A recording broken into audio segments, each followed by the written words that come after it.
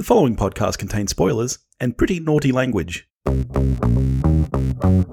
watch a thing. We watch a thing. Hello everybody and welcome back to We Watched a Thing. It's Billy and of course, as you know from listening last week, Topher has decided not to join me. So instead, I've got who I like to think of and who I've thought of as, for the last couple of years, in fact, as the far superior Topher.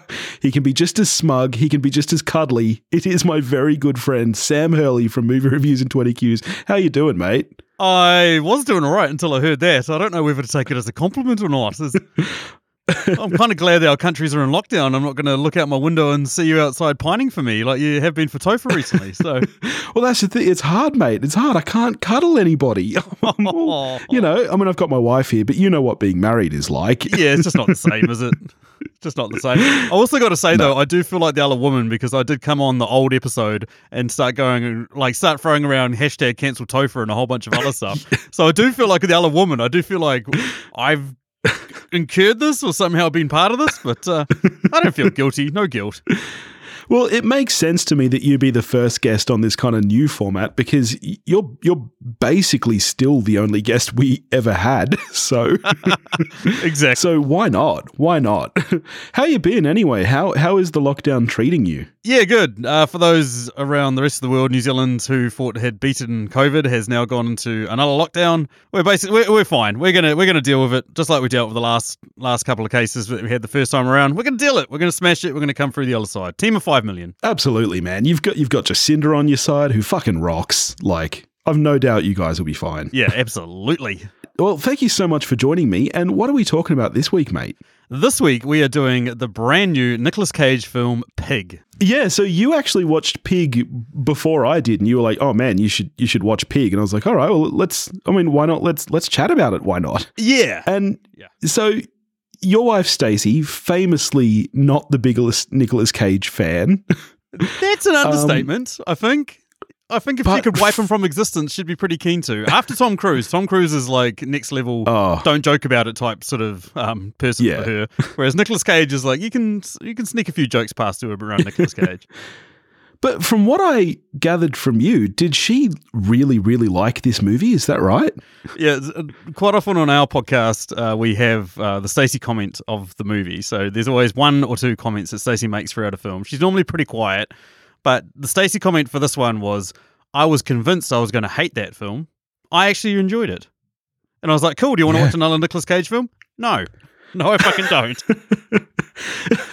Well, this movie surprised me too, because I very, very, very rarely watch trailers for films at all. But because I was watching this with my wife and she had no idea what it was, I was like, yeah, okay, let's watch a trailer, see if we're keen for it.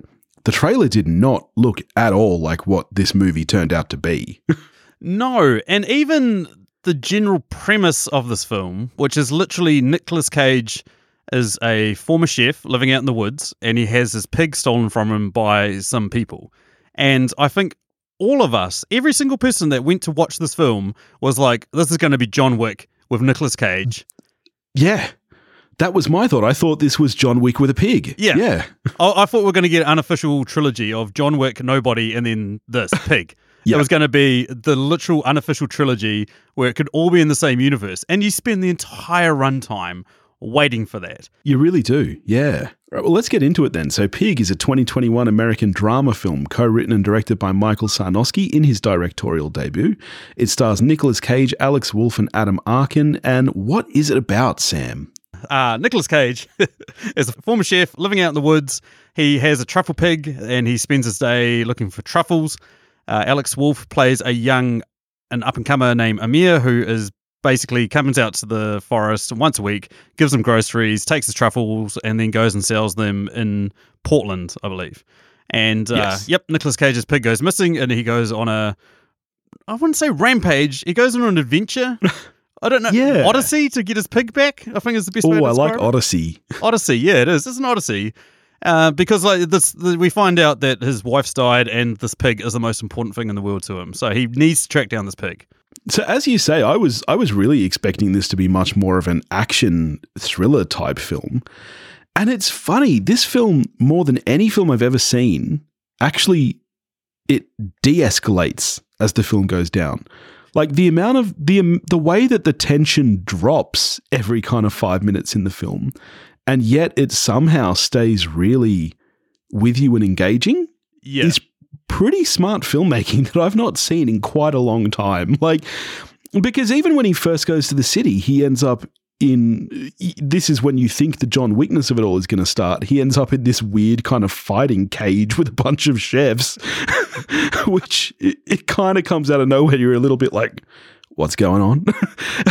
I don't know if we can talk about it too, because it's like Chef's Fight Club, and the first rule, you don't talk about it sort of thing. But it's very bizarre, because that is the point in the movie where I think most people will go, okay, here we go. Here's where it's going to start ratcheting up the tension. Here's where we're going to see Nicolas Cage go on a rampage, because he just goes up to a wall and writes his name down, and then it's like a hush passes over everyone of like knowing who this guy is and knowing they want nothing more than to beat the living shit out of him, which obviously is something that a lot of people would like to do because it's Nicolas Cage, my wife included, but they see this homeless bedraggled man and they're like, I can't believe this. I can't believe this is him. He's back. Let's kick the shit out of him. Yeah. And you think, here we go. Here comes the roller coaster. And then, nah. I know. And from that point on, it's funny, like the whole film, and this is where the trailer kind of leads you off, because for most of the film, he's got kind of a bloody, battered, bruised up face, and you're like, oh yeah, Nicolas Cage is going to fight some motherfuckers in this film. But from that point in the film, it devolves into a series of kind of lengthy conversations about food and life and grief, and you get, these series of sequences of him kind of chefing. It's like John Wick meets Chef minus all violence. Absolutely. I was struggling to think of another film in which the protagonist or antagonist basically cooks the antagonist into submission. I was thinking, Red Dragon? Is that the closest I've come to somebody cooking the other person into submission? It's a hard film to describe, especially because you're right. Like you haven't seen anything like this. You haven't seen anything like this in a long time. And any other standard Hollywood filmmaker that's got a few hits under his belt probably would have turned this into John Wick. That's exactly what I thought too, is that it's, of course this is a directorial debut. Like, of course it is, because as you say, any established director would have turned it into something else. Yeah. Let's talk cast for a second. Nicolas Cage, I think for me, this is easily his best performance in a very long time. I know there were a lot of people out there who really enjoyed Mandy. I'm in the minority that did not like that film. From memory, you're on the same page as me with that? No, I really enjoyed Mandy, but to me, I didn't buy into the hype train. It's like I like Nicolas Cage as an actor. I think he's great. I've always, petitioned for him on our podcast and tried to oppose Stacey's views on it. Stacey was very adamantly against him until she actually saw some of his earlier films and suddenly realized what the charm was. And so for me, by far, the best is his most unhinged performance of all time, which is Vampire's Kiss. That's probably my favorite film of his. Following that up is Con Air, where he plays almost a version of this, where he's just so subdued in a film full of nutcases, which... Like, when you go back and revisit it, you're like, how the hell is Nicolas Cage the most normal dude in this entire movie? Yeah. You're right. That's one of my favorite action films of all time, actually. But you're right. I've never really thought of it like that he is the most subdued person on that plane full of outrageous villains. Yeah. Exactly. Like, it takes a Why lot to make... Why couldn't you just put the pig back in my shed? Oh, that would have been amazing. But yeah, like this film almost echoes some of that. Like, I would say this is easily his best performance in a long time. Like, Mandy was great. His supporting role as a voice actor in Spider-Man Into the Spider-Verse was great. Oh yeah, true actually. Those are the only like massive hits that he's had in some time. Funnily enough, watching this film convinced my wife to watch Willy's Wonderland, and that movie is fucking terrible. Yeah, I did clear of that one because I heard it was no good. Yeah. So he's still on a roller coaster of one great performance to 6 bad ones. So he's still a very fluctuating man, but at the same time, like I compare this to Leaving Las Vegas, which is the one that he won his Oscar for, and it's one that we went back and looked at. And to be honest, his performance in this way surpasses Leaving Las Vegas. Leaving Las Vegas' performance is probably one of the worst acting performances I've ever seen win an Oscar. So there is that. But at the same time, like I will go out on a limb and say I think he deserves to be nominated for an Oscar for this film. just purely based on his performance and the way he kept it, interwoven into the story and yet, fully engaging. At the same time, I don't think he's going to be. Like, there's no expectation that he will. Similar to Toni Collette in Hereditary or Lupita Nyong'o in Us, it's like they're just such weird films that there's no way the Academy will reward these types of people. So... yeah, it's too much of a genre flick. Yeah. But yeah, no, I agree with you. And I think that this film really must show people what Nicolas Cage is capable of. Like, people think of Nicolas Cage and they think of over-the-top, crazy, as you say, they think of A, B, C, D, E, F, G. But this is such an understated, subdued performance. Like, this is such a quiet film. And he's... you could almost argue that he's underplaying it. He's not going over the top. It's not like he cries his grief out, but it's just a really good level performance, I think. Yeah, incredibly well-rounded, and it also takes, because we all know he's a bit of a weirdo, and it takes a bit of a weirdo to play this type of role. Like, there's very few other actors that could have gone into this role and given us the performance that we were wanting or that we needed, and that's exactly what he did. Like, I can't think of anyone else that I would have cast in this role and got the same result. I think he was absolutely perfect for this role. And, there's a running joke about how he literally does any single film that exists. Like, you throw a plot at him, he'll go and do it. This might be one of those times where, similar to a broken clock being right twice a day, it's just, a perfect coalescence into what this is, which is an incredibly good film. I think you're right, because it takes a certain kind of performer, I think, to give this the serious level of weight that it deserves. For the first half hour, not only are you expecting it to go John Wick, because it's not going there are times where you're almost inclined to laugh a little bit. You're like, what? Like, it's a pig. Like, there are lines that are inherently funny just because he's talking about a pig. But he gives the performance with such earnestness that goes away pretty quickly. And by the end, you are devastated when, spoiler alert, the pig dies. Oh, yeah. And the film does a really good thing of not having the balls, or not having the almost cliche-ness of just showing you the death of the pig or reuniting him with the corpse or anything like that. He gets told and then you don't see it. And so you just have to wallow in his grief of him knowing he's never going to see that pig again. Yeah. And it's heartbreaking. Like, you're right, because, anybody that's watched, all of us cinephiles, anyone that's watched a lot of movies always goes by the premise of, if I haven't seen the body, then don't know if it's dead or not, watched any horror film or anything like that, haven't seen the body, might still be alive, any superhero film, pretty much anything like that. And so when we find that out, that the pig is dead and the guy he's confronting, at that point we know is quite an honest man. It's heartbreaking. You almost want to have seen the body, so you could have seen Nicolas Cage and this pig get some closure, but he doesn't. And then he just tries to go about his life and you're just like, where does this guy go from here? What's his next step? Yeah. What is he literally going to do from here? So let me do the reverse Stacey question for you then. It's often asked on your show, how would you incorporate Nicolas Cage into this film?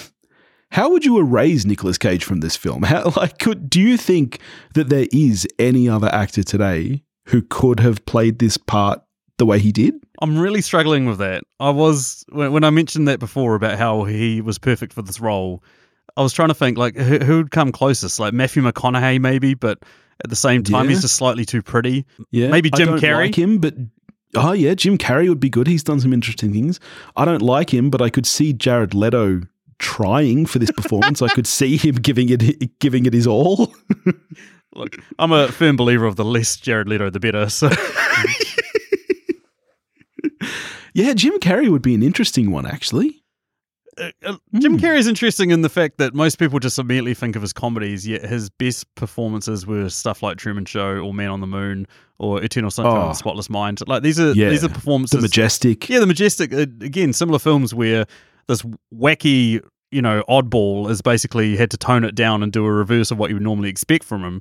And because it is such a contrast to how he normally plays it, it just becomes such a engaging performance. So it's almost like one of those things of, because you've seen so much weirdness from this guy before that when you get the opposite, it's almost refreshing. So who knows? Maybe that's the reason why we're so fond of Nicolas Cage in this performance. But yeah. Yeah. So The film really has like the two central performances, and it's funny in some ways, even though this is a film about grief and loss, it's really kind of a buddy picture, and it's about these two men, as you say, on a bit of an odyssey together. The other man being Alex Wolff, who you and I spoke about quite recently with Old. Correct, yeah. Where were you on Alex Wolff in this performance? Do you think that he's matching Nicolas Cage? He does very well with what he's been given, which, to be honest, is quite a underwritten character. Like he's there as a foil. Like he's got his father's expectations. He's trying to rise above those. He's also trying to somewhat support this guy, even though he, rather than cash cow, sees him as his cash pig. So he's just basically trying to milk this guy for all he's worth. At the same time, like that's the extent of his character. But like as the film goes on, you do see a bit of character development form between him and Nicolas Cage, especially when he discovers who he is and what his name used to carry, and he actually suddenly realizes that this guy he's been, effectively stealing from. He's trading top-class truffles for basically a picnic basket that he stole from Winnie the Pooh or something like that. It's like... It's quite an interesting performance from him, and every time I've seen him, he's got kind of similar to Nicolas Cage. He's got a very distinct look about him that you can't help but look at him and go weirdo, and he's very good at playing that sort of like not a confident, scary weirdo like Nicolas Cage, but more of a sort of like introverted, shy type of weirdo looking guy who's desperately trying to like make something of himself, and yet doesn't. You're not really rooting for him. Yeah, you're exactly right. And you're talking about the character being underwritten. It's actually very funny that from a traditional writing perspective, the screenplay is probably actually quite weak in a lot of ways. Like, it's funny how engaging it is, but there are so many flaws with it from a technical point of view.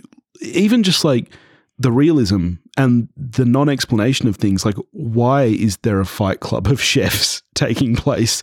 Like in a John Wick style film, that would be okay, but in a more traditional drama, you would expect it to be more grounded than what this film is in a lot of ways. But in some ways, the surrealism of the Odyssey is what makes it work, for me at least anyway. Yeah, absolutely. I completely agree. It is that unnerving feeling and the surrealism of it that... Like we've talked about, it, once it's been established that a guy has lost his pig's been stolen, and he goes to try and find it. It does sound like the most boring premise ever, and you think, okay, well, the only way to ratchet this up is just basically him going nuts and like, kicking the shit out of every single person he finds until he finds it. But, to not do that and to try and sort of weave a narrative where you're still engaged by it, it's absolutely fascinating. And you're right, from a technical perspective, the script isn't there. None of the dialogue is super memorable or anything like that. It's more of the performances by these actors that the director's got the best out of what he's got. He's like far exceeded what was probably on the paper. And I think if you shop the script around a ton of other people, I doubt very many people will look at this and go, this is going to be great. It would be remiss of me as well to not mention the cinematography in this film and how beautiful this film is from the first moment. This is shot exceptionally well. Like, not only is it a very, very pretty looking film, but it's also not over the top. Like, there's not a bunch of crazy camera movements or anything. It's just, it really serves the story, and it's just very lovely to look at. Yeah. I don't know who the DP was or anything like that, but the way it lingers on shots, the way it like gives these actors the time to have their performances and to like really convey emotions and to draw you in is phenomenal. Like there's some amazing shots in this, like showing the woodlands around Portland through to like the cityscape, through to the chef's fight club. I don't know how you describe it. Through to what becomes the antagonist's house. Like they're all like amazingly shot. Set pieces, scenes, all that sort of stuff. And it's just, it's absolutely phenomenal. It truly is. Did you see that ending coming? Him just like going to the bad guy's house and cooking him a really nice meal? There's not many movies that would work in. I'm struggling to name one. It's by the end there, I'd stopped having expectations. There was a part about halfway through the movie where I said to Stacey, I was like, I've got no idea what's going to happen next. Because everything that I'd expected to happen up until that point, it just hadn't happened. They just sort of it just skirted, changed. You know, like you didn't expect this homeless looking guy who's just, you know, disheveled to just carry this weight, to have people suddenly be terrified, know who he is, you know, go to this flash expensive restaurant and the waiter there almost falls over himself. And then especially when the head chef comes out and Nicolas Cage just derides him down so that was a great levels. scene, actually. Phenomenal. Just phenomenal. Just this tiny part that, again, gives you these snippets of, like, he's going to lose his shit. And when he does, it is going to be amazing. It is going to be epic. To then just floater it through to basically cooking him a meal and then just the guy saying, you cooked that for my wife, or, you know, that was the last thing she ate or something like that. And you're just like, what is going on here? What? Yeah. And it is not like Vampire's Kiss. It's not like one of these other Nicolas Cage movies where he literally loses his mind. Ghost Rider 2, one of my favorite films as well of his. It's like nothing makes sense. The whole time you're just like, I'm in for this, nothing makes sense. Whereas this one is like, I'm totally in for this and nothing makes sense. It's almost like the Finer Things Club, I guess is the best way to describe it. Like, yes, this is, what a tasty little morsel of talented filmmaking. I love it. You know? Yeah. And that for me is where the screenplay really works and where it holds, is the kind of the themes and the undertones. It's not so much what the characters say, as you say. It more comes down to the human performances and like what they're conveying. It's really very well done. Absolutely. What would be the meal for you? Like if you were a bit of a dick, you stole some guy's pig and he came to get it back. What would he cook for you to kind of turn you around and make you be like, I'm sorry, mate? I've got 17 pigs under the house right now. If you want one, just send a bucket of fried chicken to your house. And it's all sweet. Send me some fried chicken and it'd be all yours. I'm going to go with steak, though. I'm going to go with steak. Steak is usually my standard answer. Fried chicken, steak, maybe a combination of those two with a bucket of popcorn, and I'm anyone's. I really am anyone's. Yeah, nice. Very, very serious question, because, like, I consider you a friend at this point, but that might change based on the answer. Aww. How do you like your steak cooked? Medium rare, sometimes even... there we go. Yeah, sometimes even rarer than that. Yeah. Only way to eat it. I've gotten really into smoking meats lately because, you know, I'm over 30 now and that's what we do. We get strange hobbies. It's either World War II or smoking meats. Absolutely. So I've been making my own bacon and stuff, but I've started like lightly smoking a steak before I sear it. Oh. And geez, it's good. Oh, making me hungry. And not for truffles. Not a fan. Yeah, I'm not a truffle fan either. All right. So, I mean, it's obvious that we both very, very much enjoyed this movie. How are you scoring it? This is a hard one for me to score because while there's a lot of this I love, I don't love. You know what I mean? Like, I'm struggling to find something to fault with this. I'm going to give it a solid 8. Just a nice, solid 8. Yeah. That's a very high score. It is. Yeah. I'm even high. I'm a 9 on this. This is currently my top film that I've seen this year, I think.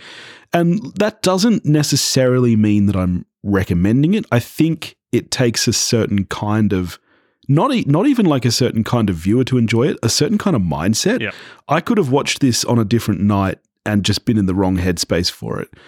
But if you're the kind of person who likes an offbeat, like if you're a Charlie Kaufman fan, for example, I think you'll get a lot of enjoyment out of this movie. Yeah, absolutely. I have to I am contractually obligated to say that Black Widow is currently my favorite film, but it might be Shang-Chi or Eternals or Spider-Man Far From Home. Oh, mate. Black Widow cannot be your favorite movie of the year. It might actually be this, to be honest. In a year of like very like middling films where nothing's really blown me away, it might be this. It might actually be this. I might hit you up again to do Eternals with me then. Oh, I'm here. Actually get a Marvel fan on to school me. Yeah. You wait till I break your guys' system, give you like a 12 out of 10. You wait. That's right.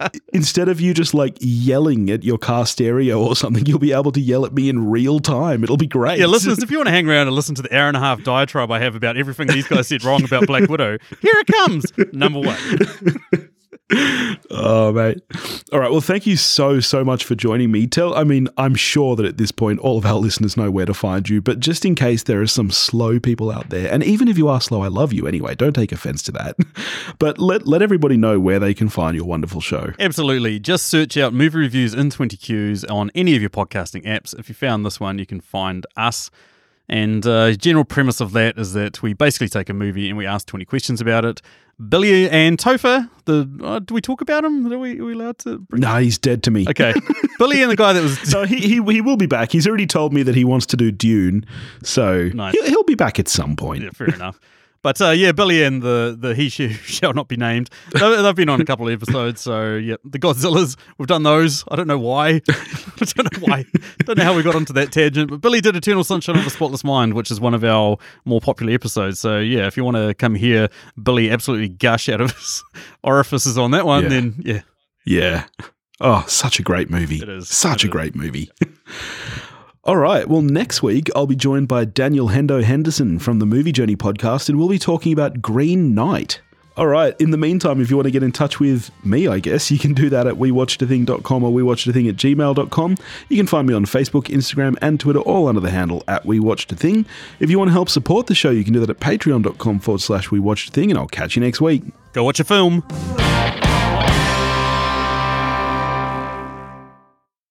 Yeah. Definitely. We would be, fuck, I'm losing my English.